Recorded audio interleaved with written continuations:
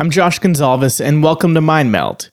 This is a podcast where I have in-depth conversations with some of the brightest people in the known universe.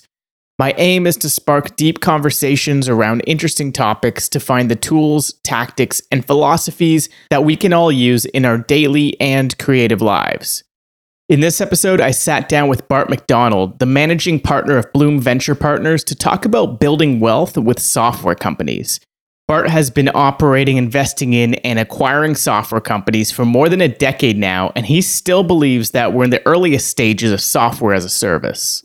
So we talk a lot about all these open opportunities out there for entrepreneurs who want to start a software company, even if you don't have any technical skills. We talk about how to set up and structure the business so that you can eventually sell it as an asset to generate wealth with, rather than just building yourself a job. The whole idea is that you can build an asset that you can sell if you want to leave, and Bart talks a lot about the different avenues on how you can actually do this. Bart also introduces the idea of acquisition entrepreneurship from the other side if you want to buy a company, where instead of building a company from scratch, you can acquire a small software business, scale it up, and then even eventually sell it as a really great opportunity to build wealth as well. There's a lot packed into this episode, and if you want to find links to any of the things that we talk about in this episode, whether that's resources or some specific things that we talk about, you can find everything in my detailed show notes that I publish along with this episode over at joshgonsalves.com/podcast. That's JOSHGONSALVES.com/podcast. If you found anything interesting or useful in this episode, please share this episode and feel free to reach out to both myself and Bart on Twitter. I'm Josh Gonzalez _ and Bart is at Bart McDonald on Twitter. You can find the direct link to our Twitter profiles in the description of this podcast. And if you haven't already, please subscribe to the podcast. You can subscribe on whatever platform you're currently listening to this on, whether it's Spotify, Apple Podcasts, YouTube, etc., or whatever podcast app that you enjoy listening to your podcasts on. I publish new episodes on different topics every single week, so hit that subscribe button to get notified when new episodes come out. So let's get right into it. I'm Josh Gonzalez, and this is Mind Meld with Bart McDonald.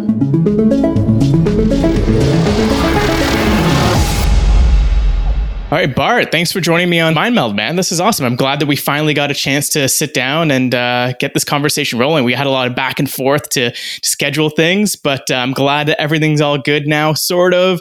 How have you been, man? How have things been? Yeah, Josh, great to be here, man. Thank you a lot for hosting me today. I've been a long-time listener of your podcast, and I've learned a lot from some of the guests you've interviewed over the last couple of months as well, since I first heard about your community. And I appreciate you having the flexibility to, I think it was 3 or 4 attempts to kind of get on the recording today. So been a bit going on my personal end. Not that your community is probably too interested in hearing this, but I think I was mentioning over email last week, was planning to have my wedding here last week, and unfortunately found out the evening before that a close friend of ours in the bridal party had actually come down testing positive to COVID. So we had to cancel that, which is our second cancel wedding of 2020 due to COVID. So a little unfortunate, but smiling and laughing about it, trying to keep it all in perspective. A couple of days on, but we'll get there eventually. My wife and I were joking that she is my wife, legally married earlier this year. So this was kind of the wedding ceremony. We were laughing, saying that it'd be hard not to see a sign from the universe if we weren't already legally married. Yeah, that would have been awkward, right? If you weren't legally married, you'd be like, maybe we should call this off. Well, it's a good thing you guys didn't, and you did your own thing.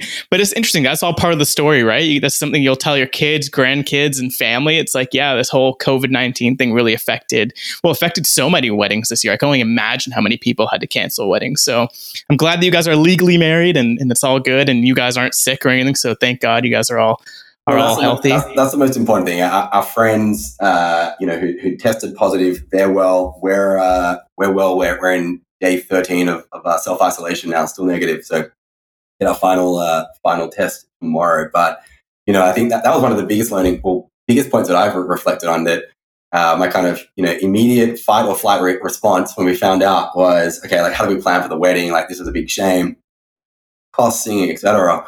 And then I was like, oh my gosh, like I'd probably been a little bit more blasé about COVID and catching it over the last couple of months, and still taking all the necessary precautions of social distancing, wearing masks, all the usual CDC recommendations. But immediately was like, man, there's nothing more important than health, and it was like that was probably one of my big reflections over the weekend. Kind of like just recentering on values and just being like, hey, you know what, like. Healthy, wealthy, worldly, and wise. Like they're kind of my four like recentered values here in the back end of 2020, and just realizing that without health, it's a non-starter. So when not that we had a health scare, but just kind of realizing, oh my gosh, like if we do test positive to COVID, I have asthma and some other respiratory things. So it's kind of that brought it front of mind to me of realizing like just how important it is, just to make sure you have great health going through life. Yeah, totally, man. Well, I'm glad you're all healthy, and you know what? Everything's good to go now. So you know what? I think we're going to get into this really deep rabbit hole of exactly those 3 points: the healthy, wealthy, and wise. I think we're definitely going to talk more on the wealth aspect because of just the nature of your business and what you're doing right now. So why don't you explain just sort of a high level, or go as deep as you want on what you're doing with Bloom Venture Partners, and maybe you can also talk a little bit about your story coming here, because I think it will wrap things up really neatly on how this conversation will unfold. Yeah, absolutely, love to. So I've got, like, I guess many founders and entrepreneurs, especially the folks you're lucky to interview in your podcast, Josh. Like, bit of a zigzag story. So I hail from Sydney, Australia. I originally grew up in a family of entrepreneurs. Parents both own kind of service businesses, and all the siblings. All we ever did growing up around the dinner conversation was really centered around family and kind of what we're celebrating, what we're achieving. But ultimately, conversation, the narrative always wound its way back to hearing about mum and dad's businesses and how they were growing, the ups and downs of being entrepreneurs. So I knew at a very young age I wanted to be an entrepreneur, and actually started out my my career during the middle of the GFC. Wanted to go into management consulting, and obviously a lot of those roles were shut down for graduates at the time. So went into what I perceived the next best thing was a graduate program at one of the world's largest mining companies, and that was just during this time, obviously Australia had really bypassed the largest extent of the GFC, propped up by the commodities boom back in Australia. And so I had a great experience there. And I spent a lot of time working in around HR, organizational development, leadership development programs, and was fascinating. Kind of like Wendy Rhodes from Billions, like just kind of taking the mindset of, look, if you're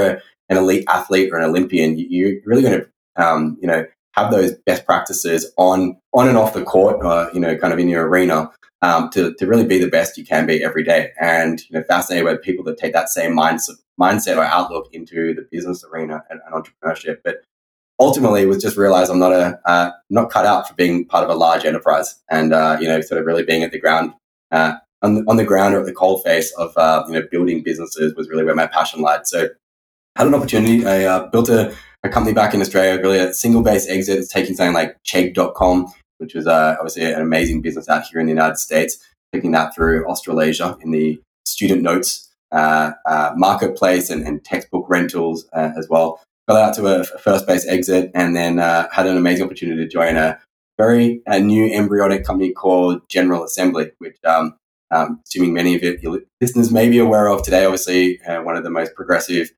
education technology platforms. But at that point in time, they were really actually just doing co-working across America. They'd just opened up in London, and had opened up a very small satellite office in Sydney. And I just had extremely good fortune to join in very early on at General Assembly, sort of sub 30 employee, and just hung on that rocket ship to they'd passed 500 employees, and had an amazing career experience. But I think working with so many just amazing American colleagues every day, particularly in the San Francisco office, I realized I just wanted to get really engrossed as part of the software ecosystem out here in the Bay Area. And so moved out early 2016 out to San Francisco, and then started my next startup with actually one of my oldest friends from back in Australia, who was already in the Bay, working as chief of staff at a great fintech company. And we started our next company, which is called Sapling HR. That's still live today, and very successful HR software platform as a SaaS business. Raised almost $10 million from Google's AI fund, Gradient Ventures, and a number of other amazing investors and CEOs of Warby Parker, Envision, and others.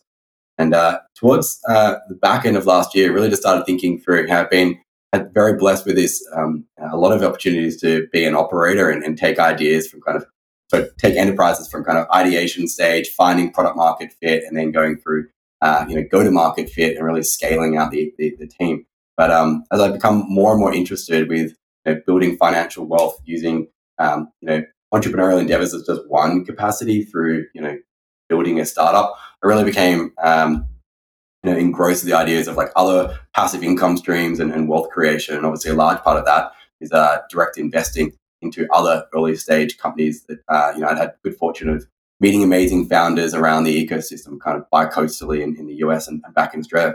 And so I started doing a bit of angel investing and kind of one thing led to another, and started realizing that my kind of passion and experience being a B2B SaaS founder and operator, combined with where I saw the market going with this, it's never been easier to create a SaaS platform, but it's never been harder to then get true scale. Going past $1 million, $5 million of revenue. That there's on both sides, founders oftentimes really enjoying the process of building companies. They start reaching a ceiling and kind of want to go off to their next endeavor. But in that small cap SaaS market, they just haven't really been the opportunities for liquidity for those founders and early stage teams. Conversely, on the investor side, oftentimes there's great opportunities to kind of come in and see, what maybe some engineering founders have built an amazing product, but they just really have needed some additional help to come in and think through pricing, packaging, unlocking partnerships and different go-to-market channels to build repeatable, cost-effective growth. And so that's where we realized, hang on, there's this kind of opportunity to start acquiring privately held small cap software businesses. And so over the course of 2020, it's gone through this amazing journey of building out this new venture platform called Bloom Venture Partners. And, we have 3 pillars there. One is Bloom Studios, which is an in-house agency, and we offer to all sorts of early stage through to more mature SaaS companies, product design, development, and growth marketing services. We have a venture capital fund called Bloom Capital, and that does early stage investing, like really minority investments into kind of seed stage startups all around the world. And then just recently launched our acquisition fund called Bloom Equity, and there we're really excited, speaking with some amazing companies to kind of come on, whether they're bootstrap profitable companies, founders looking to go to the next stage of their journey, or they've previously raised venture capital, but just haven't been able to get that sort of 10x growth lever. And again, whether it's the investors, board, or the founders are kind of all wanting to sort of move on to their next project, then we can come in and support that growth profile. So yeah, it's been a pretty fascinating ride coming from a operator in Sydney, Australia, all the way out to San Francisco, and having the opportunity to kind of spend a lot of time now with some amazing entrepreneurs and help them think through product and company building.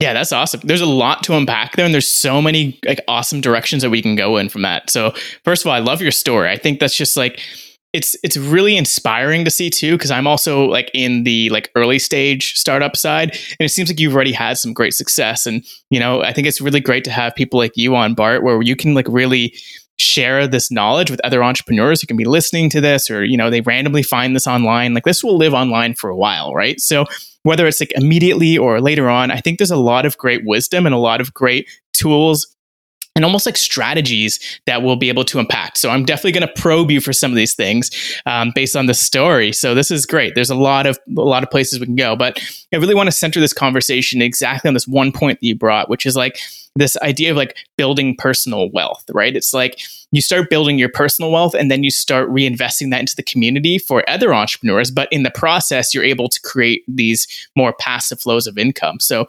that's really interesting to me because for a while I've been thinking, okay, if you want to build wealth, you have to build a company. It's got to be super successful and you have to have an exit. But that's almost stage one, right? We talked about this on a call a couple weeks ago let's preface this too. We were connected through Jay Vasantharaj, who was also on the podcast. I'll link that episode in here. You guys are working together in Bloom. So we can talk about that. Just to preface all this, because we've talked to Jay about this, of like the sort of stage 1, stage 2, and then we're kind of bringing almost like a stage 3 type business. We went from like stage 1 being like a service type business, which you've built into Bloom, which is really, really interesting to me.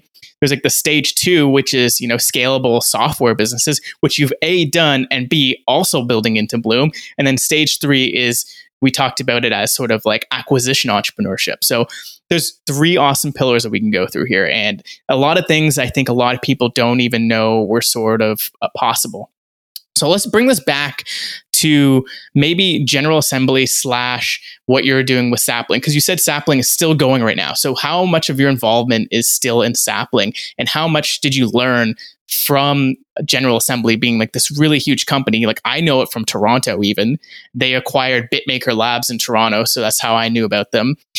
So like they're huge. So you obviously learned a lot from there, brought into Sapling, and then we can talk a little bit about your involvement in Sapling and kind of how you're doing multiple things right now, because that's a huge pillar for this podcast too.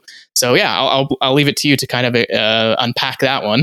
Yeah, amazing. Well, yeah, lots to go off. So I'm pretty fired up for the rest of our convo, Josh. So let's reverse back chronologically, right? Like, yeah, going back to kind of the General Assembly days. I think I had been, as I said, fortunately, like my story, I'd been around a lot of entrepreneurship, but it was more sort of services entrepreneurship. My parents run bookkeeping and accounting practices, and it had all sorts of, cafes and cake shops on the side, like very, couldn't be further apart from kind of, digital entrepreneurship as like the product that you're selling. So I kind of grew up in a household of like principles baked in or steeped in around entrepreneurship and kind of taking control of your destiny and kind of financial wealth creation as a tooling. But in terms of the actual product and their customers, it was actually much later on. And I kind of went through a period for a couple of years of like regret, which I've moved past now. But like I was like, man, why did I not spend more time like learning computer science or learning to code? I would have been able to compound and be able to get started on my journey even earlier. But I think over time, as you probably wiser or mature, you just realize like, hey, do you spend more time trying to, correct your weaknesses, change your 2 out of 4s into 3s out of 4s, or do you spend more time taking your 3.5s to 4s? And I think like Buffett talks a lot around like your circle of genius or your circle of competence and just really unleashing your superpowers. And so, yeah, I spent a lot of time realizing that like my sort of sector where I'm, can drive like alpha or outsized returns on my career is really kind of that early stage of company building and really go to market and leadership. And so, the opportunity to join General Assembly was like probably one of the most humbling career experiences. I still remember this phone call. I had the job offer come through one afternoon. I remember, calling my mother for some career advice, and she was like, "Well, I've never heard of the company either. They were just launching in Australia," which is like, look, given the profile of the investors behind them in America, just how quickly they're growing, and the mentor that you'd have the opportunity to work underneath and learn from there in Australia, who's a very successful repeat entrepreneur. It's like, I don't think it's a question of like, do you hop on the rocket ship? It's like, hop on and just don't even care about what seat you're on, because the opportunity to learn, it's just like exponential learning. And I think that was like, from reflection, probably my biggest takeaway of like the gift that I was granted at that experience of working at General Assembly. I mean, at the time, Australia, Sydney as a startup ecosystem has come a very, very long way in the last few years. I think on the world stage, people are really sitting up now and watching Atlassian and watching Canva and watching a handful of other like just extraordinary fast growth companies that are growing as fast as a lot of companies here in the United States and are receiving as much capital as well as from receiving that capital from US VC. So it's been a Cambrian kind of explosion of activity in the startup ecosystem probably in the last 5 years. But going back to kind of 2011, 2012 when I was at General Assembly, that was probably my biggest takeaway of just seeing, just understanding and experiencing firsthand what exponential growth felt like. I'd been around the startup ecosystem. I'd seen a lot of my friends building startups, but, compared to working for a company that had raised, north of $100 million venture capital and the rate of growth of just unlocking new markets. I mean, we went from like 30, just under 30 employees when I started to about 800 in about 2.5 years. So tremendous growth. And I got the opportunity there to start out in Sydney, then move down to Melbourne, launch that campus and run that as general manager, and then spend a bunch of time out in Hong Kong and Singapore, and just seeing firsthand how a lot of these American venture-backed companies were run, which I just would never have had the opportunity to back in Australia at that point. So that was a tremendous experience. And as I said before, that was really, realizing then that, like, hey, the opportunity to be an entrepreneur and apply that skill set or that domain in the realm of kind of digital products, in particular, like software as service businesses, as kind of, I deem SaaS as like one of the most high quality or like pure business models in the software arena, which you can talk about later.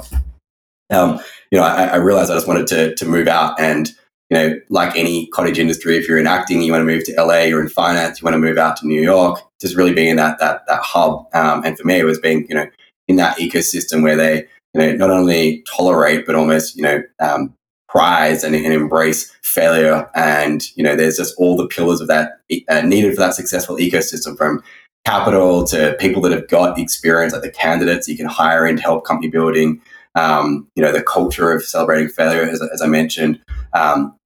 It was amazing. And so it came out to build Sapling, as I said. And, the first couple of years there were just absolutely brutal. I was, my co-founder, Andy, and I were two very unknown quantities. We didn't have name brand schools behind us. We hadn't, whilst General Assembly was very recognizable, it was in a completely different industry. It was, an education technology platform, both online, so there was a digital element, but it was also classroom-based education. So very different business model to, leveraging the rule of 40 and triple, double for SaaS businesses. So kind of had to like start all over again, basically, and kind of like reinvent myself as an immigrant founder in the US, which, the first couple of years was just dreadful to be candid, but like a lot of things, it just compounds over time. And, I think we just had so many lucky breaks where we just, our first angel round, we were literally raising $5,000 checks just off like previous colleagues and former bosses and just anyone in the family friends circuit that would take a bet on us, and then all the way through to obviously where we're at now, which is having the good fortune and very humble position to be able to power the onboarding and HR programs for some of the world's most recognizable and culture first companies. So that was a great journey. But as I said before, at the back end of last year, was realized that my calling, I wanted, for a number of reasons, wanted to move across and kind of sit in like the midway of the pendulum. There's kind of, I look at it as you can either be like a full-time operator or a full-time capital allocator, and I really wanted to sit somewhere in the nexus, or in the bridge between the two, which was leveraging my operating background and all the other parts of the ecosystem, the different capital providers I know, and candidates and the customers I can sell into, but also moving across into the capital allocator, because recognizing that, hey, we actually understand how to identify and then drive outsized returns through picking and then unlocking the right value drivers in those types of companies that we're acquiring. And so decided to step down from my position as CEO and of that company, and actually pass the reins across to my co-founder, Andy, who had started out as effectively running product and then moved across into COO role, and then later into the CEO over a couple of quarter transition we did. So I decided to stay on the board. Obviously, is just an amazing company, and coming from that HR background, I wanted to stay very, very close to something that's been almost 5 years building out. But today, not operationally involved anymore, which something that's that could probably go down a rabbit hole there for kind of 10, 15 minutes. I mean, I read an amazing tweet thread. I'll share it across to you so you can link to it afterwards. But it was from the CEO of CircleUp, who I saw on Twitter this morning. It just talked about why he's stepping down from the CEO role of his business after 9 years running that, and just saying, just the emotional confusion and trauma that causes for a founder. Who, when you're a founder, you just spend so much of your life thinking about building the business. If you're not at work, you're away, but you're thinking about work, and trying to have that like loss of identity that comes with moving away from a business that still exists, but you're no longer the CEO of that. So that was something that was a very interesting experience that, probably no matter how much reading or speaking to other founders could have done to prepare yourself, just nothing actually prepared for the real event of transitioning out of a company, because a lot of people are like, well, why? Like, how did you do that? Why did you do that? Like, what sort of comes with that? And so I think there's just, a lot of education that probably could be beneficial for the founder community to kind of openly talk about, the types of like mental health issues that I know a lot of founders have gone through, where they kind of have got to a level of success. They've, got all the markers of success. They've raised institutional capital there, a known quantity in their industry, able to hire amazing talent, win incredible brands that they can make successful through their product. But founders feel stuck, and they say, hey, the air thins out at the top, and they just don't really have a support network they can turn to, and they want to move on to their next venture, but they truly feel stuck. It's crazy the number of founders I've spoken to in 2020 who I've heard be like, man, I wish I could do what you've done. I just don't know how there's a role or a way for me to actually like move out, keep the business running without being fully reliant on me. And I'm like, well, man, you just built yourself a job. Like, that's not building an asset where you can walk away from. So also transition out of in an exec capacity. So yeah, a lot of learnings through that experience. Yeah, I bet, because it's almost like a breakup or a divorce, right? I mean, it's not the same as like an actual divorce, like a Steve Jobs getting kicked out of Apple sort of thing, but it still is like a conscious uncoupling, as they call it, Yeah, why don't you kind of go a little bit deeper on that? Because I think that's a really valuable thing to talk about, because even myself, I've been feeling the same way. I talked about it briefly with Jay, but I almost had almost the opposite experience with my SaaS startup Expo from our company Controverse, where it was almost like the opposite. I was forced to take a step back due to COVID, but that's just because the market that we chose was in live events, conferences, and film festivals. So like I was forced to be like, hey, like you can't keep doing this. Like, that market is literally done. It just completely crumbled under your feet. The product is super diverse, so we can go in so many different directions, but it forced me to take a step back and be like, okay, like A, is this what you really want to be doing? And B, how do you want to be involved in the company? And also C, if you are going to complete this and keep going with this, what kind of markets are you going to go with? So I've actually just been fortunate enough to kind of be able to take a step back, not in the same way as getting like a full exit. It wasn't like, hey, I want the company to run it and I'm going to leave. I'm like, I'm going to still be in the company. We're going to put this on pause, because luckily it was actually small enough that we could do that. Because if it was too big, I'd be screwed, right? Like, if it gets to a certain point, you would definitely feel stuck, and it would feel like you said, building yourself a job. So I could have had that opportunity of, hey, like, look, go and sell it. Go sell your shares or sell the entire company, because the companies like yours exist where you can like take over the entire thing. So maybe we can kind of get into what does that process look like when you guys do take over a company, when you guys do decide to acquire an entire company. What does that handoff process look like for these companies that are like, hey, I don't really want to do this anymore. I kind of want to exit. I want to do the next thing. What does that look like from your guys' end? Like, is it different every time? Just kind of walk me through that process. Yeah. So let me talk to that. I'm actually going to circle back and talk a little bit more about like the founder expectations on like wealth creation through startups as well. Because like I've gone down through a pretty interesting journey, just like thinking and talking with a lot of folks about that as well. Like kind of the expectation reality gap that I think is pretty important. So yeah, specifically to your question, look, I think it varies significantly. I spent a couple of quarters working for a great friend of mine, managing partner of another B2B SaaS-focused buyout and turnaround fund. And their approach was really to support the founders who'd come to them looking to sell their business. Most of them had actually raised some sort of institutional capital. So not just like a family and friends from retail investors, but actually had like committed funds invest into them. And they'd kind of gotten to the point where they'd spent several years proving out the thesis. The business was working. They're good to great business. They're just not going to be outlier businesses that are going to get that 100x or return the entire fund. And the investors know that, the board knows that, and often the founders know that. And so, yeah, I think it usually just comes to kind of a meeting of the minds, and it really is it depends, but just putting out the answer anyone wants to hear. Sometimes it's, one founder wants to hop off the journey and say like, hey, I'm gonna leave. It's a small team, sub 10. It's going to create a pretty big shift for the business going into kind of act 2. We want to bring in some different capital partners. We actually want to do a secondary or some of the existing investors to partial or fully sell down their shareholding in the business. So you can kind of do some like recapitalization, and some folks go, some folks stay, all the way through to, hey, we just want to do a completely clean asset transaction where everything from our source code, our customer contracts, all the IP, all the team literally transitions out, and the acquiring entity, the private equity fund, would then staff up with their own team. And if you kind of double click on that, it can be even more nuanced. Sometimes it's the founders that want to transition out, or the owners of the business that want to transition out, and the existing team stays behind.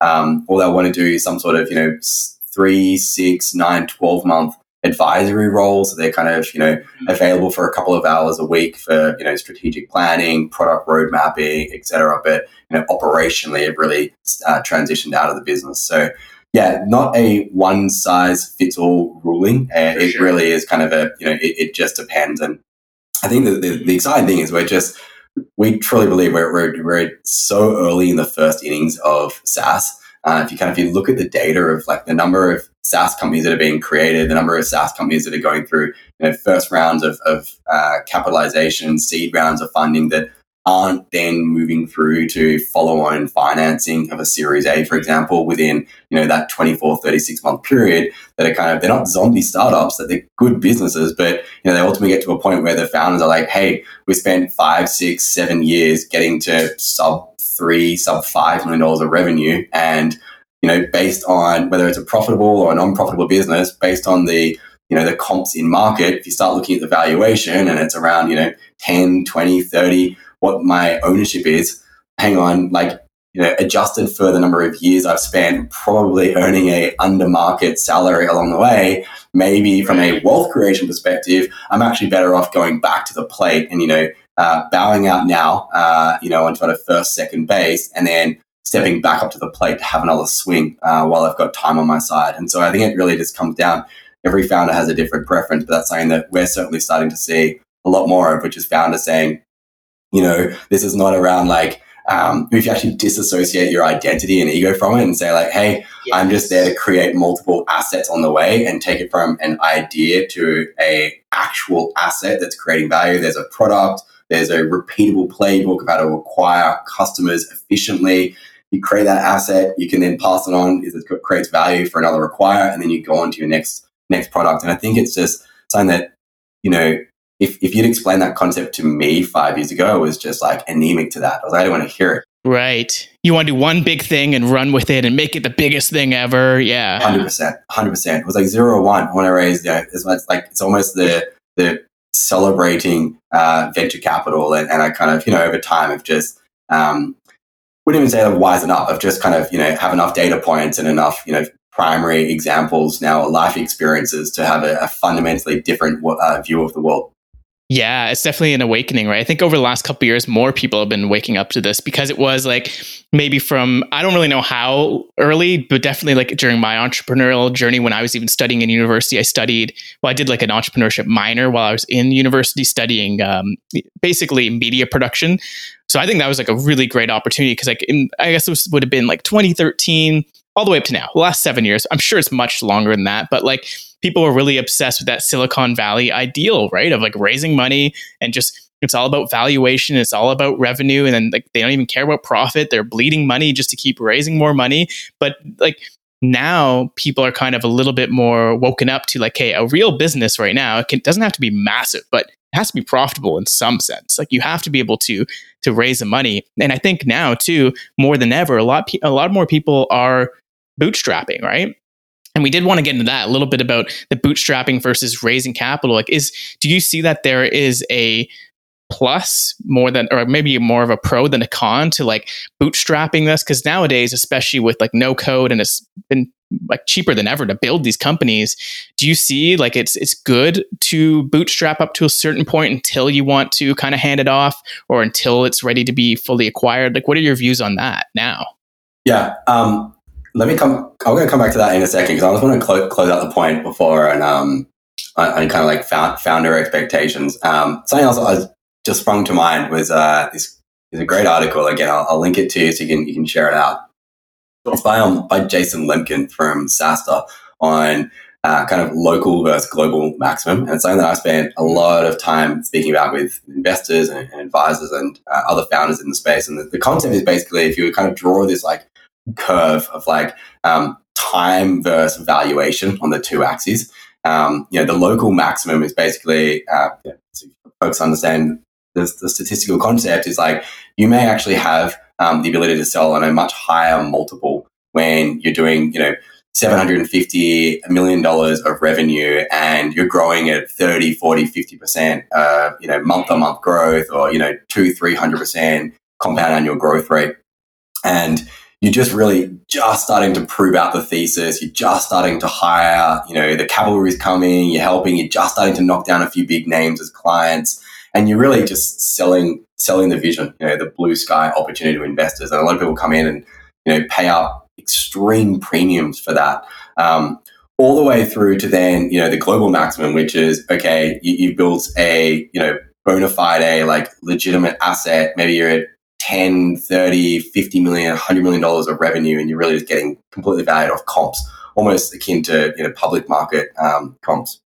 In that like dearth in the middle is like, is fascinating. People have said don't get stuck there because there's a limited number of buyers who can actually, like in the universe of potential acquirers who can actually take out a company doing 100 million. Like if you get an offer, you're doing $1 million, $2 million and you get an offer and, you're profitable and you're 6 times on EBITDA or you're a VC backed company, you're focused on growth over profit. So you're cash flow negative, you're getting acquired at 6, 8, 10x on revenue with the ability to get profitable. You should seriously consider taking the win and kind of going back to it. And it's fascinating. I was speaking with a friend over this weekend, and they were kind of talking about they've unfortunately been affected, or their business has been quite severely affected through COVID. And they were kind of saying like, they were previously around almost at 8 figures of ARR, and then they probably lost 30 to 40% of that revenue base, and they're trying to rebuild it. They were saying, they're almost 8 years into that business now and have raised some good amount of VC. And they were saying, back when they were at 2, 3, 4 million of revenue, the multiples that they were getting offered was significantly higher than where the multiples are in the business now, because irrespective of the structural headwinds they've been facing through COVID, because of the base of revenue that they now have, these new category of acquirers are like, well, let's go and quadruple click on this specific metric here. And, it's a ways off from what we like as public comps. And so they were kind of reinforcing the whole point of, look, building a valuable asset early. And if you get the opportunity to sell early, really think twice as a founder of whether you can go the entire distance of like getting up to 20, 50, $100 million of revenue, or potentially looking to exit at that early stage. Yeah, no, totally. I think that makes a lot of sense because, I mean, just seeing the way that the market, have you seen like the market shift over the last couple of years towards that? Like, have you seen like this big change going on through some of these companies, or is it kind of tried and true now in some of the data points that you've been, following over the last little while? Has it like, probably confirmation bias. Probably I started thinking a lot more about that and speaking to a lot of people and realizing that there's certainly a segment of founders, but look, it's very real. I mean, I think you speak to a lot of founders who are like, look, just because the company gets valued at X, I remember probably a year or two ago when I first landed in San Francisco, getting connected to this CEO of this company, which was just couldn't do a thing wrong. It was just in our industry. Everyone kept talking about them. They were raising incredible amounts of money and incredibly high valuations on an incredibly short window of like spacing between rounds. They were acquiring all the most amazing customers, and then they ran into like real structural challenges, and like the business like went upside down. They got it really ahead of their skis, and kind of that realization where it's like, wow, you've been in the cycle long enough to see playing in the game long enough to see like the actual cycles of the market. of like the race isn't to a certain number of millions of dollars or a certain amount of venture capital raised. Like the race is just like, hey, just consistently building a sustainable and enduring business that's just constantly going to innovate and evolve and create value for customers over time. But that learning that you hear from founders around like businesses being bought out for tens of millions of dollars, but with press stacks and everything else, founders only walk away with a much lower amount of money than they would ever have realized. And then you got 83Bs and other things that may not have been filed along the way. And then you got paying out 30% or more of taxes and realizing like, oh my gosh, like for something that feels like one of the most difficult events of not only one's career, but one's life, realizing like, hey, you just need to be really smart. It's not just about building a business. It's about how do you leverage that business to create wealth for yourself as an entrepreneur. And if you're kind of playing that VC game where it's like all or nothing,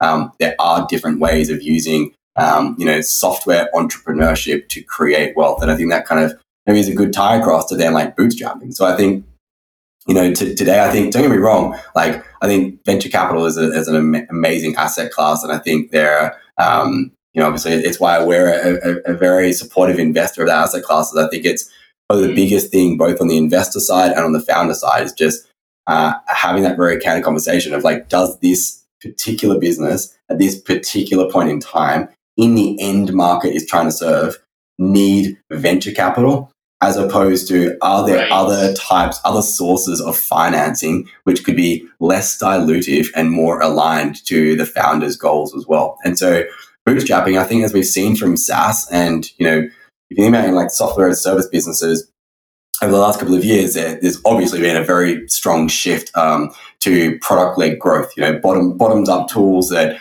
you can go onto the website. You don't have to click a request demo button, fill out this lengthy form, wait 3 or 4 days to hear back from some pushy sales rep, and go through that like annoying experience where you're just trying to be eliciting details on the product. Instead, you can just click a button, set up an account, and get a 7, 14, 30-day trial. And if you like it, put a credit card in, and then you can just start sharing across your community or your organization. And so that process of show, don't tell, right? Of kind of like bottoms up led sales experience is obviously we're seeing today is just becoming incredibly effective. And you can augment that bottoms up experience with also like top down enterprise sales, which companies like Atlassian and Twilio and others have just done phenomenally well. But I think that the same can almost be extended across to bootstrapping as well, where, as I said before, it's never been easier to create SaaS companies, right? Think about all the complexity, all the cost that went into being a software entrepreneur, a decade ago, just getting out of the gates to build a software. I mean, I think like you hear the stories of kind of Yelp, and I think listening to a podcast of Josh Koppelman from First Round the other day, and was talking about hundreds of thousands of dollars had to be raised just to pay for the servers before they could even start building code. It's kind of like, wow, it's crazy. You can literally go on and use third party like open source code bases and libraries and frameworks of software of code, spin up an AWS instance, and in a very quick amount of time, it's very easy for developers. And low cost for the business owners, you can start shipping product. And of course, there's more and more people now knowing how to code or develop software applications, which means that's the cost has also come down to hire that talent as well. And so I keep saying, look, it's never been easier to create a software company. And obviously, with now the inclusion of low code tools, which have even further removed the barrier for entrepreneurs to then play a part of the software ecosystem. I think we're just going to continuously see more and more of these low, no code entrepreneurs coming to market, solving customer challenges in ways where they don't need to be a technical founder or a programmer. And indeed, more and more entrepreneurs using the path of bootstrapping, because if you're let's take it, you're a solo founder and you've got an idea, you've wireframed it, you've taken it out, done some customer development, customer discovery, you validated the initial idea, you then take it out to an agency or some friends, or somehow find some talent to help build the idea for $5, $10, $15, sub $50,000. You can potentially have an MVP or minimal viable product out the door and start selling. Now, if you're a solo founder and you're able to then sell, you get it up to $500, $1 million of revenue, and you're able to sell it for $1 million or a couple of $1 million of revenue, that's a life-changing amount of money. If that same founder has gone and raised, let's say, a $500,000 pre-seed round on a $3 to $7 million post-money valuation, selling that company, obviously the investors won't be very happy because they just haven't been able to get a return relative to if they had deployed that capital in another company that was obviously looking to go all the way through to $100 million of revenue, $1 billion valuation plus. So that's why I think there's going to be a lot more bootstrapped companies coming out to market over over the next decade or so as we move into that second innings of SaaS. Oh, I totally agree, man. That's exactly it. It's like we're getting into stage 2 SaaS, right? This is like second inning. I love your analogy to baseball because that's, you hear that a lot in VC and obviously in investing, you have as many swings as you want, you can get a home run and whatnot. So I love, first of all, that analogy because we can keep coming back to that as sort of an anchor. But I love that idea of going into the second inning because it is so true. Because now there's these SaaS companies that have been built to help more SaaS founders build more SaaS companies. So is that sort of where you've positioned Bloom right now? Kind of knowing, okay, this is the future. We're going to see a lot more bootstrapped and, maybe lower. I don't know how I would kind of describe it, but these companies have raised a lower amount of money and maybe no money at all, or just a little bit.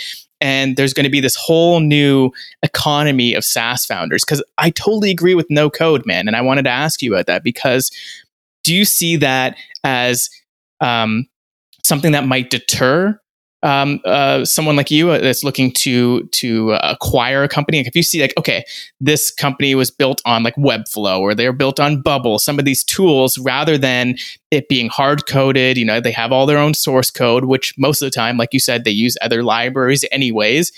It's never been easier to solve problems now. You could, whip up a site on Webflow. You can use Bubble. You can use Glide. You can literally use just Zapier and Airtable. They're solving a problem. I guess as long as it's making money, how do you view that? If a company is coming to you that's built their service on no code, do you say, hey, we'll wait until you've proven this out a little bit more and then build it from scratch? Or do you say, hey, I don't really care what it's built with. We want to go in on this? Yeah. So I think the fundamentals are tenets of assessing any business, whether it's we're going to do a minority investment or an acquisition, is you really stem it back to three or four areas, which is the market, the product, the team, and then just the business metrics, right? And so at the end of the day, obviously, product is going to be a key area that we're looking to unpack and understand, what is the structural defensible moat of this business over time, right? Is it they've got network effects? Is it they've got key distribution partnerships? What is it? Now, part of that, for some companies, they may say, hey, our moat is that we ingest X millions of data points every day. And with that data, we can then start forming networks, create this graph. And then over time, it's the sum of the parts is greater than the sum of the parts is greater than the individuals. And so, that's where we would look at it and say, look, I think there's no real issue with a low or no code business having a great valuation, having the ability to go out and raise venture capital to scale, or even looking to go out and be sold. I think it just really comes down to what an investor is going to be looking at is how defensible is this? Said differently, if Joe, Sally, entrepreneur can go and create a product using a low or no code third-party application and create that product in 5 hours and then get it to X tens, hundreds of thousands of dollars of revenue, whereas someone else went out and was using, React and Node.js and then hard-coded it, and it took them 500 hours to build the application, was maybe slower at growth because they had to spend so much more of that fixed upfront cost on software development, but then was able to scale much faster and compound over years, years 2, 3, and onwards. I think that's really the question we're looking at, which is what is to stop, Joe and Sally's competitor going replicating and just putting 5 hours in and going, taking market share away from them. That would probably be how I'd be looking at it. Right. And that totally makes sense. It doesn't really matter the back end of it or how it's all built, but you're right. It's really that moat that you're always looking for. And that's kind of one of the foundations when you're looking at any kind of investment anyways, right? So that makes a lot of sense. Let's get into this then. Let's just say you are going to restart your founder journey, knowing what you know now. what would be some of your advice, and like how would you think about rebuilding or building a SaaS company now? Now, that's a great question. So as I said before, like I think for several years, I was like, why did I not spend more time learning development? I also spent a bunch of time. Was very fortunate being obviously a General Assembly, and I used to kind of moonlight after work. Would sit in on a lot of their courses, learning development. But what I actually realized, as I said, was I think I'm for certain founders, or let's call them non-technical founders, or like more the commercial business founders, CEOs. You don't necessarily have to be a technology or have deep competencies in technology. You need to have extraordinary product sensibilities, but I think you can definitely partner up, not outsource, but partner up with strong technologists to help deliver or build and deliver the product vision that you have.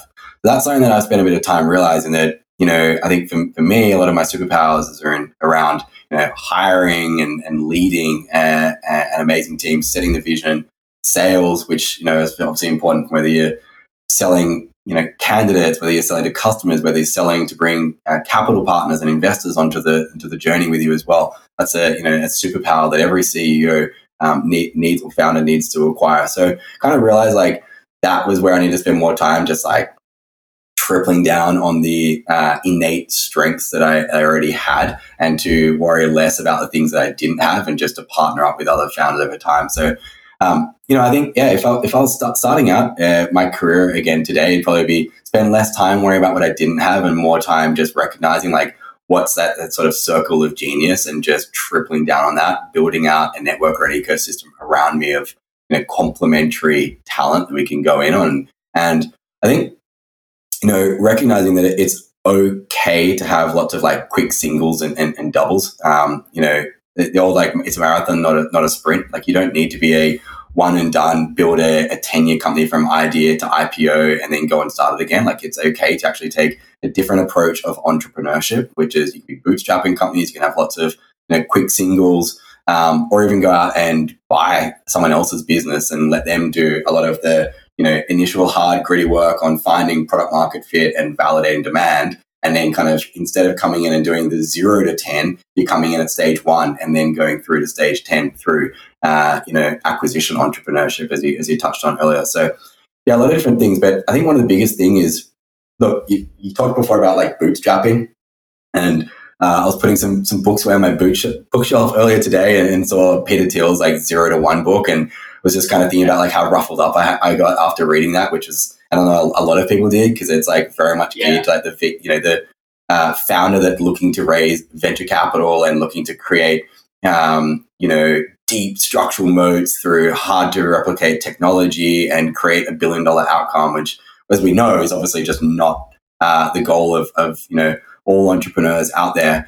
And so I think there's kind of this middle ground. And for me, I would have probably spent a lot more time up front being like, look, what sort of entrepreneur do you want to be? Do you want to be someone that can, do you want to be a founder and have a small team and kind of optimize for lifestyle and other points of balance? Or are you type of entrepreneur where you want to go out and, create structural change in a massive end market? And in order to do that properly or effectively, you need a significant amount of growth equity. And, you're likely going to, in order to hit that, you're going to need a significant amount of talent with you. So you're going to be going from idea to product to then ultimately running several hundreds of team members, if not thousands, very quickly, and raising a significant amount of growth capital to achieve that vision. It's all entrepreneurship. There's just different points. And so spending more time, measuring twice, cutting once at the start of the journey, I think would, behoove a lot of founders. Yeah, totally. Do you have any resources for like early stage founders, like any books? Like I know you mentioned 0 to 1, which might not be perfect for this example, as you kind of mentioned. Was there any other books or resources, blogs, or anything that has really opened you up and really kind of, given you that sort of awakening to this kind of ideal? Well, I think the areas that I've looked at is less on kind of like entrepreneur. So over the last 6 to 9 months now, I've probably been spending less time reading or like engaging with folks in the community around general entrepreneurship, which I've obviously spent north of a decade now, just kind of learning about product management, go to market, growth, leadership, fundraising, managing boards. But then it was like looking at investing and venture capital. And now I think I'm in that stage of life. I think there's, three parts or three trimesters, right? You go through learning, then earning, then returning, and kind of go all the way back to the cycle once you've created that wealth and built your career. And then it's around, paying it forwards and spending a lot of your time in like philanthropic endeavors. So I'd say I'm like now very much coming into that like the midway of like that earning stage. And like I said before, I think a lot of founders are just so hyper concentrated in one asset class, right? Like they're doing extraordinary hours building out a business, but they may not be spending any time, hedging or de-risking by parking some capital in other asset classes, which can throw off passive income and start generating, capital appreciation in other classes, whether it's public stocks, whether it's real estate, et cetera. And so something that I've actually spent a lot of time rereading recently was this a book by another Canadian entrepreneur, Jeff Weiner was his name. I think it was like Kick-Ass Entrepreneur's Guide to Investing or something. And again, I'll link it through to you. But I think it was fascinating because it was around this very successful entrepreneur who bootstrapped his business for it was just under or just over 20 years, but then taking this principle of having a significant amount of your personal equity or net wealth stored in your business's equity, so your shareholding in your specific business venture, but then having another third tied up in property, which you can do through public REITs, you can do through crowdfunding, or you can do through syndicated deals, or even like direct investments of single or multifamily properties. And the third trimester being of your kind of portfolio being in stocks. And so that's something that I spent a lot of time thinking about as I've shifted from being probably a little overexposed of like a lot of my net wealth just being in like one major asset class, being my shareholding in a private company, to then diversifying out a lot more of that and kind of balancing that out across many different asset classes, and then double clicking within each asset class. I've kind of spread that around pretty significantly now across a range of different investments, and that's something that I've been really focused on and spending a bunch of time reading up around personal finance as well as an entrepreneur. Yeah, no, I think that's huge. I think that's a really, really great piece of advice. I think Jay talked about it too. Like I'm sure, as you know, like he invests in real estate. He does a few other things. So did you learn a lot from him as well, kind of partnering up with him? Because he's definitely like, you're talking about superpowers here, like finance is Jay's superpower, right? So do you learn a lot from him? Has he given you any kind of advice on that? Yeah, you bet. I'm so fortunate to have the opportunity to work with Jay. We actually met on Twitter. In fact, awesome. Everyone on the Bloom team, we've all met on Twitter through various interactions, and then have all joined into the Bloom team at various points on the journey, which is pretty incredible. But it's also, I think, not much of a surprise. I mean, I've always held the view that talent is universal, opportunity is not, and maybe that's just my background as an immigrant, probably a chip on the shoulder of just giving people that have just got amazing talent and who are barrels, not ammunition, to kind of reference Keith Rabois there and his concept of finding tens, doesn't matter where they are. And we've got team members that are out in Florida. We've got team members up in Canada, all over North America, and actively looking to expand the team. So Jay and I started talking a lot on Twitter initially around like personal finance and just investing. He was obviously doing a lot in multifamily. He'd obviously come from a background where he'd his upbringing, like he was very fortunate with his parents, similar to me, just instilling hard work and on entrepreneurship into codifying that into his worldview pretty early on. And he was someone, I think he talks a lot about on your podcast, probably doing the 7 days a week and just trying to build wealth for himself to kind of set him and his family and families after that through the generations up for kind of living an easier life. And so we spent a lot of time talking about that, and then realized that we both had this shared interest and a thesis around the rise of small cap SaaS acquisitions and entrepreneurship through acquisitions. You mentioned before, Jay often talks about kind of like stage one businesses being like service business, and then I spent a lot of my time in stage two, which is product based or software product businesses and entrepreneurship. And then I think there's kind of this next level, which I don't think it's not a hierarchy in that, step 3 is better than step 1, but I just think it's a route that I see a lot of folks doing, which is they start out with a service business. It's a lot easier to get started. They've got a skill. They're selling that in exchange for, selling their time in exchange for capital or fees. And then over time, they're able to codify that, literally codify it, build it into a product that's then, scalable. They could be selling it whilst they're asleep, to then realizing, sometimes it's just really challenging to keep going back and finding product market fit. And, you can often recognize that there are amazing businesses out there that, founders, they've recently needed to sell their home. They need some more capital, or they've gone through some sort of extenuating life situation, and so they're looking for an exit, and to come in and kind of be that partner that can go from stage 1 to 10 is something that's really interesting. And so we just like miraculously, it was almost like Jay was like a long lost brother in that sense, and we spent a bunch of time, and I'm always probably one of the first people to open up his weekly newsletter with a pretty amazing signal to noise ratio on kind of personal finance and entrepreneurship and investing. Yeah, Jay's awesome. That's really great that you guys were able to connect. And I love that like mindset shift that you just had of like, finding tens doesn't matter where they are in the world, because obviously earlier on your journey, like, hey, I need to go to Silicon Valley. Like that's where the action is. Like that's where the hub is. That's where everyone's doing things. To now, it's just like, I mean, you didn't really mention it yet on the podcast, but you're not even living in Silicon Valley anymore. You're not in the Bay Area, and I'm up in Toronto, right? Like this is the new world, right? It's the digital world. And I personally think it's only going to get crazier and more connected once we are starting to dawn on, augmented and virtual reality glasses where, we're talking about innings here with XaaS. Well, holy shit, man, we haven't even touched 0.001% of SaaS, of what software is. We're still in the square little flat world here, which is way, way less than ideal. We're getting to part 2 now. We're getting into 3D where, there's going to be so much opportunity.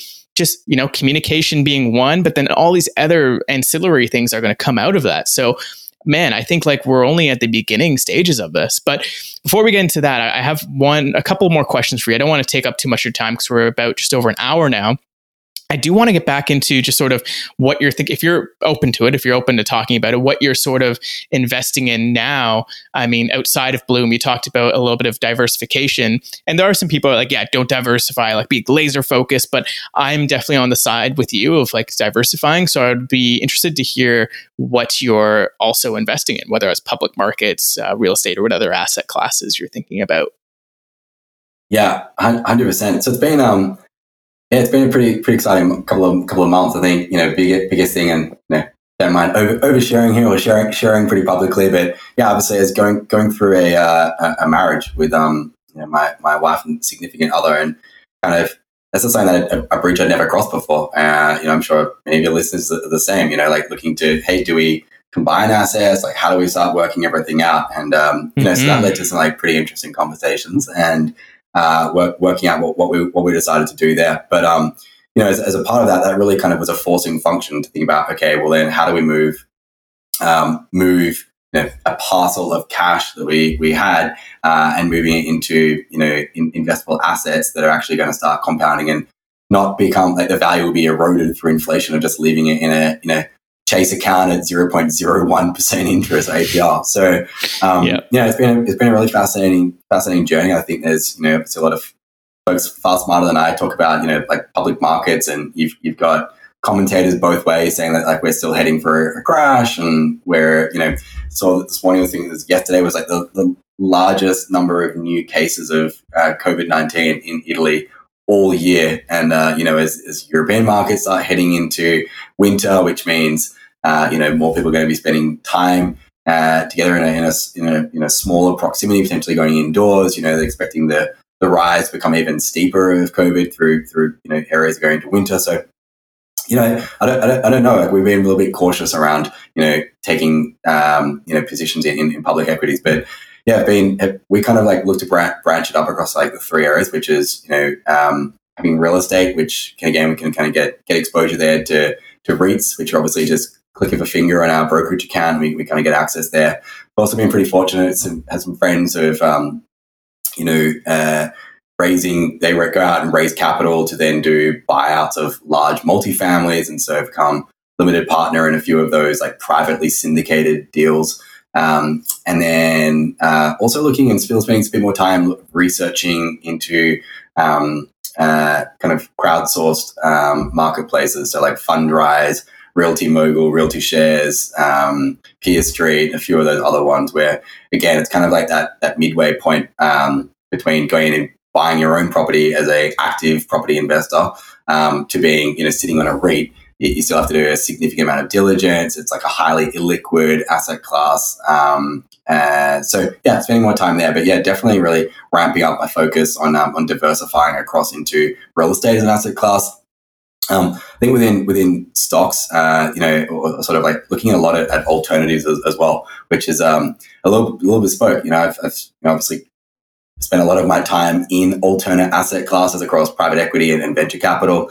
But I've also looked into some debt providers. So there's a couple of friends who, one in particular that is now running a new service for SaaS founders to provide who are on a subscription revenue that they can provide financing for that. Cool. And so become an LP in a debt facility of sorts. So yeah, very much just looking around for kind of opportunities to try and, have an uncorrelated, asset to the economy, just given I think there's just so much uncertainty. Get a little bit more diversification in my investing profile. But across, other than that, in the kind of the public equities market, have been pretty concentrated. I've sort of really tried to focus on who have been, beneficiaries, or which software providers have been, or technology companies have been beneficiaries of COVID, and post whatever that treatment or vaccine looks like, will remain beneficiaries. So I kind of look at it as hey, there's been this major structural change in the world. Who are the ones that can kind of really capitalize on this during and after? Companies like Zoom and the Pelotons, fortunate to be pretty an investor in some of those stocks, earlier this year. So I've seen a pretty good ride through some of them. Oh, that's great. Yeah. I mean, like you said, a lot of people are kind of scared to say, hey, the entire market's going to crash again. Wave 2 is coming. It's going to be even crazier. Do you think, just based on your research and people you've talking to, do you believe that to happen? Or do you think hey, the worst happened, this was a really quick V-shaped recovery? Do you see it happening again? Anything's possible, obviously. I don't want to put it all on you, but just based on what you know so far, do you think that it's totally possible for everything again to crash like that? Because it was across the board, everything, right? But do you think if it did happen again, some of these companies like Peloton and Zoom will just continue to rise? And obviously Amazon's a huge beneficiary of that as well. So yeah, I'd love to hear your thoughts on that. The only thing I know with extreme confidence is that there are people out there who have a far greater authority to speak on this matter than I do. I'm, still in the research stage to kind of form a lot of my own personal views.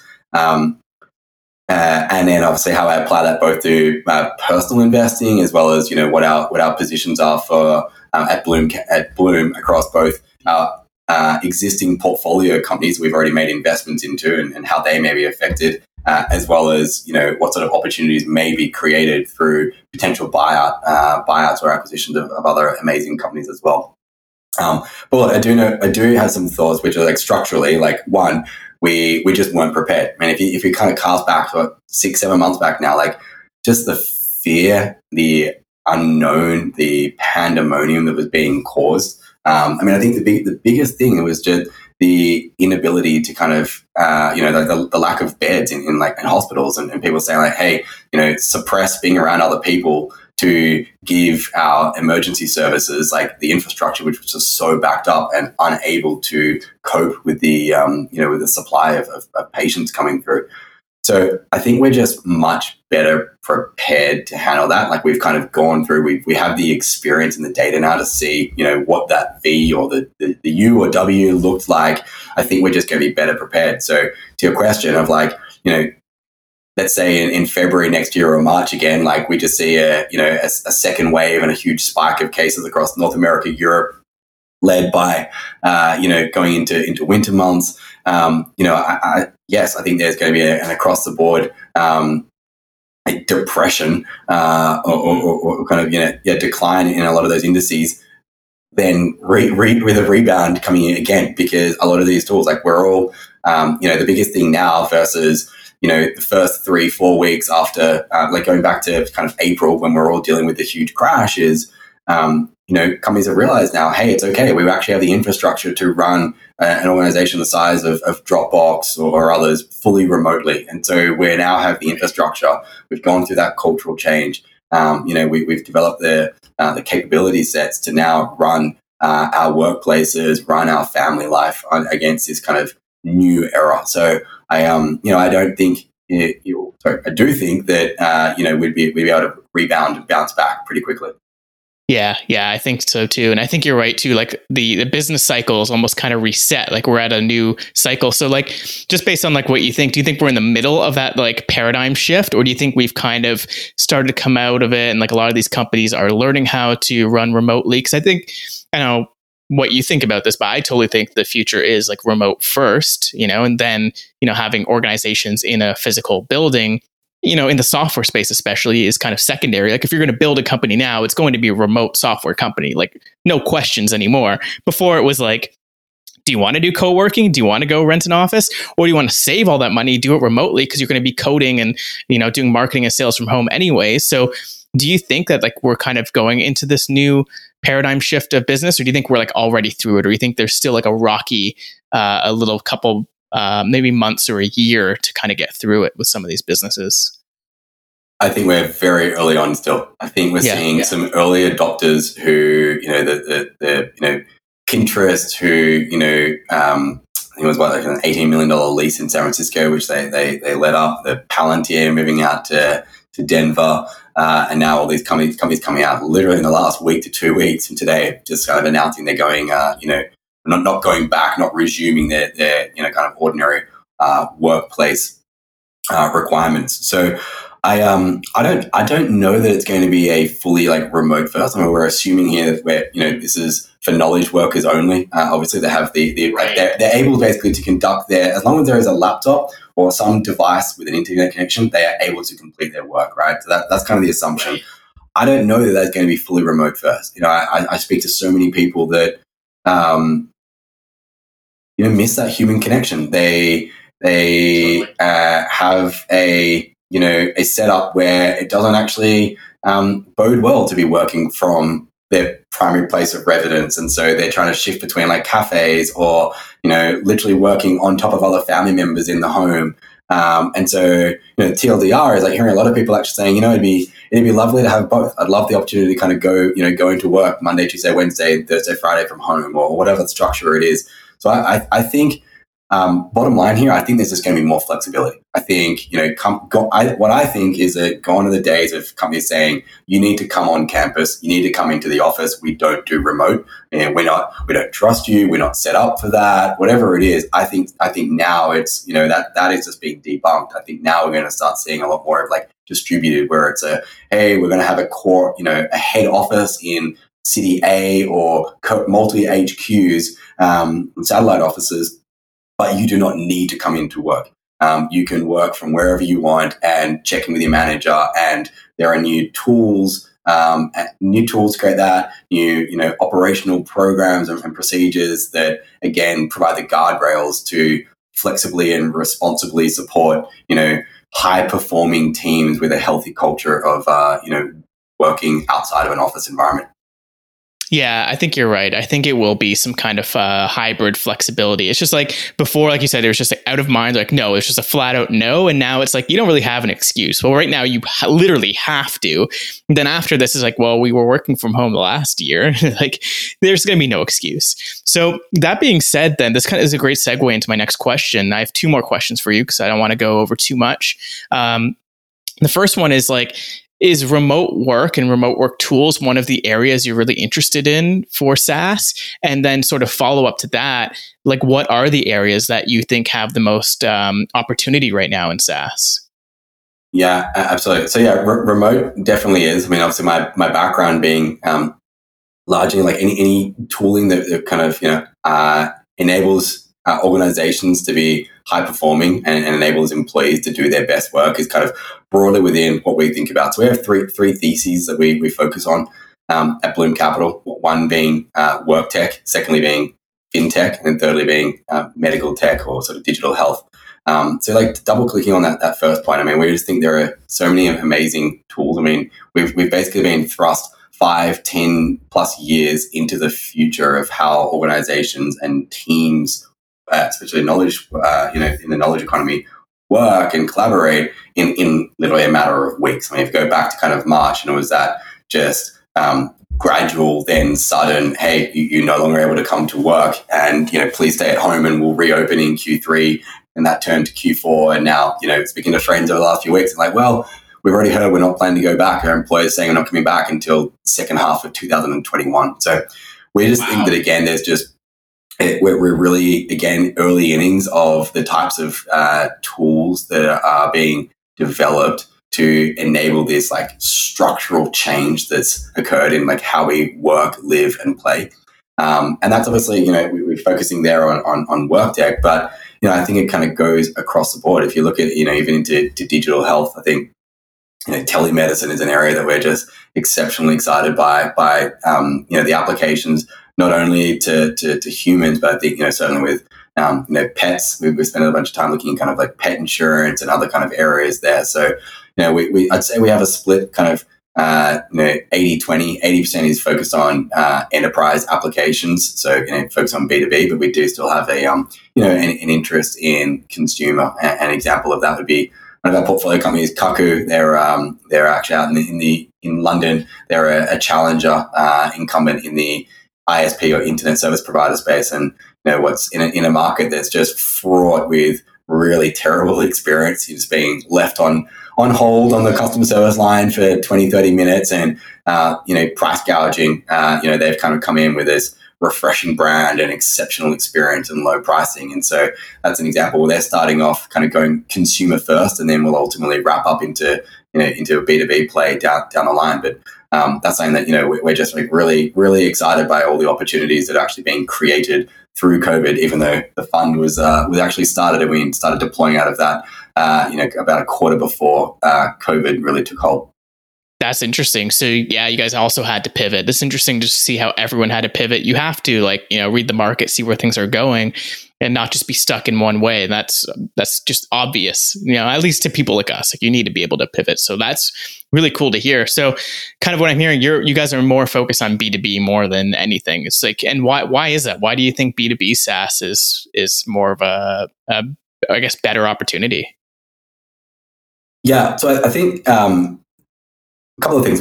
One is like consumer is hard. I personally believe, and I think a lot of this, when you say like, why is the fund? And I think, being the sole general partner on that fund, I think a lot of it is, my ability to diligence, my ability to, get kind of proprietary deal flow coming from other, investors in the ecosystem, other founders, people in my network. Large comes back to my background being in B2B. I think I'd actually be a pretty lousy consumer entrepreneur, a B2C consumer entrepreneur. I actually just think it's really fickle, like trying to capture that lightning in a bottle. You hear so many of these companies saying like, well, hey, like we started, a company just like Cameo or just like this app or just like Facebook, but it was just too early and the market wasn't there to really get that like exponential growth. Whereas I look at these, into selling into enterprise, and it's just like, well, it's a lot easier to validate the demand, right? It's a lot easier of like how to find those customers.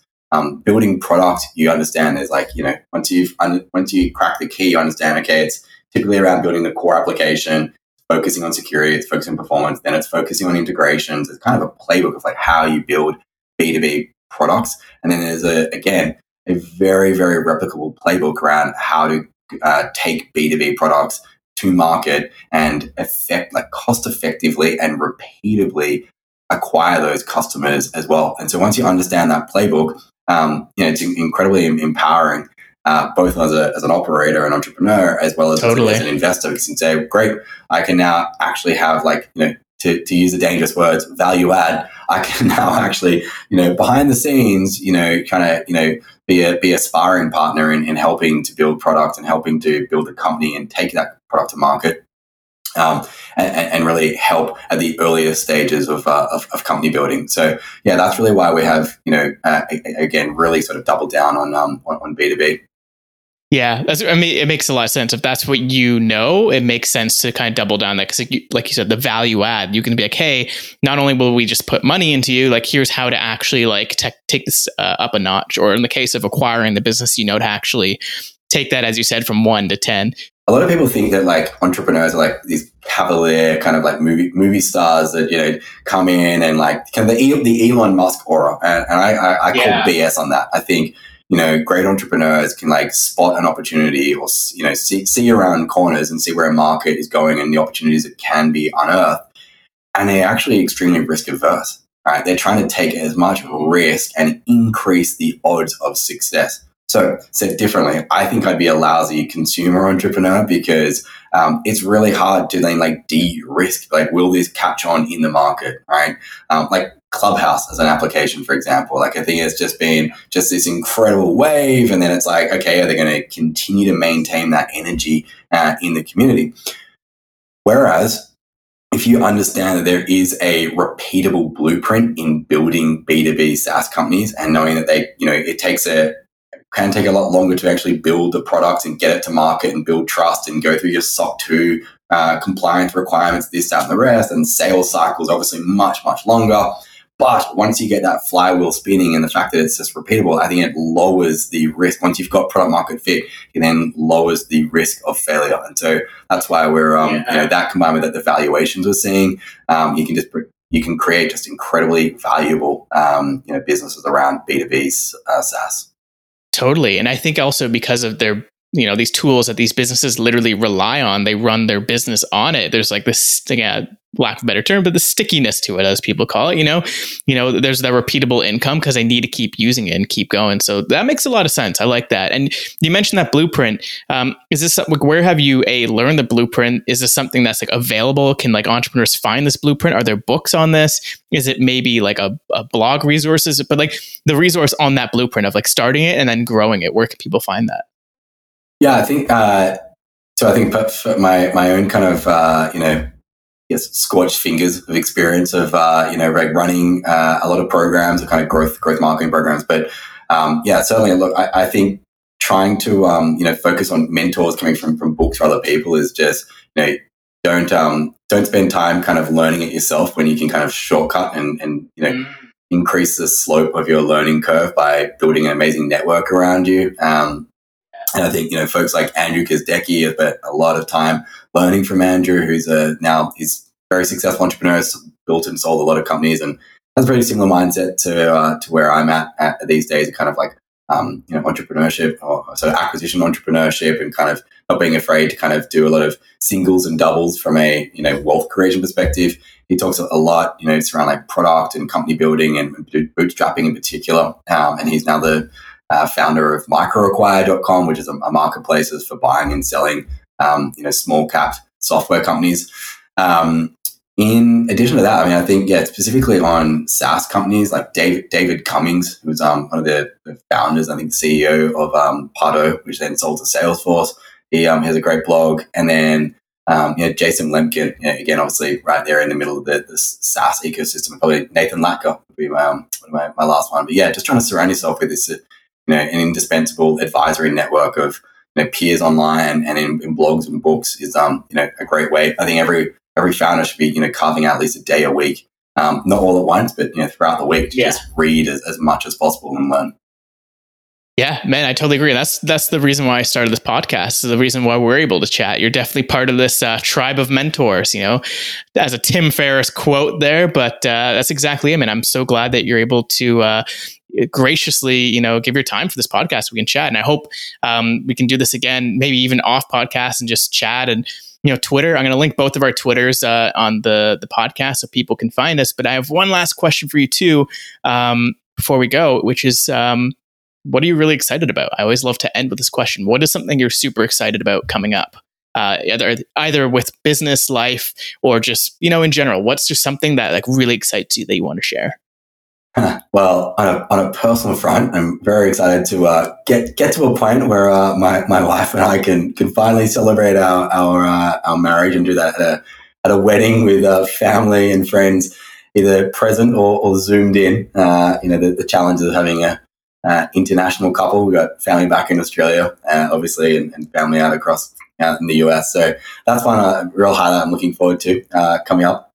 And then, yes, secondly, I think just on the Bloom side, like I think for us, we're actively expanding our portfolio of both investments as well as acquisitions. We're really excited to continue bringing amazing companies into our portfolio across the fold. So, if there's any folks in your community that are entrepreneurs building companies themselves, or they've got peers who are building companies and looking for some capital to continue growing, or they're looking to potentially sell and kind of take a different role on the journey, or move on to their the next step of their career altogether, through a complete exit of the company and transition out from an operating role. We would love to chat. Yeah, absolutely. So where can people find Bloom, and where can they reach out to you guys? What's the best way to get into the deal flow?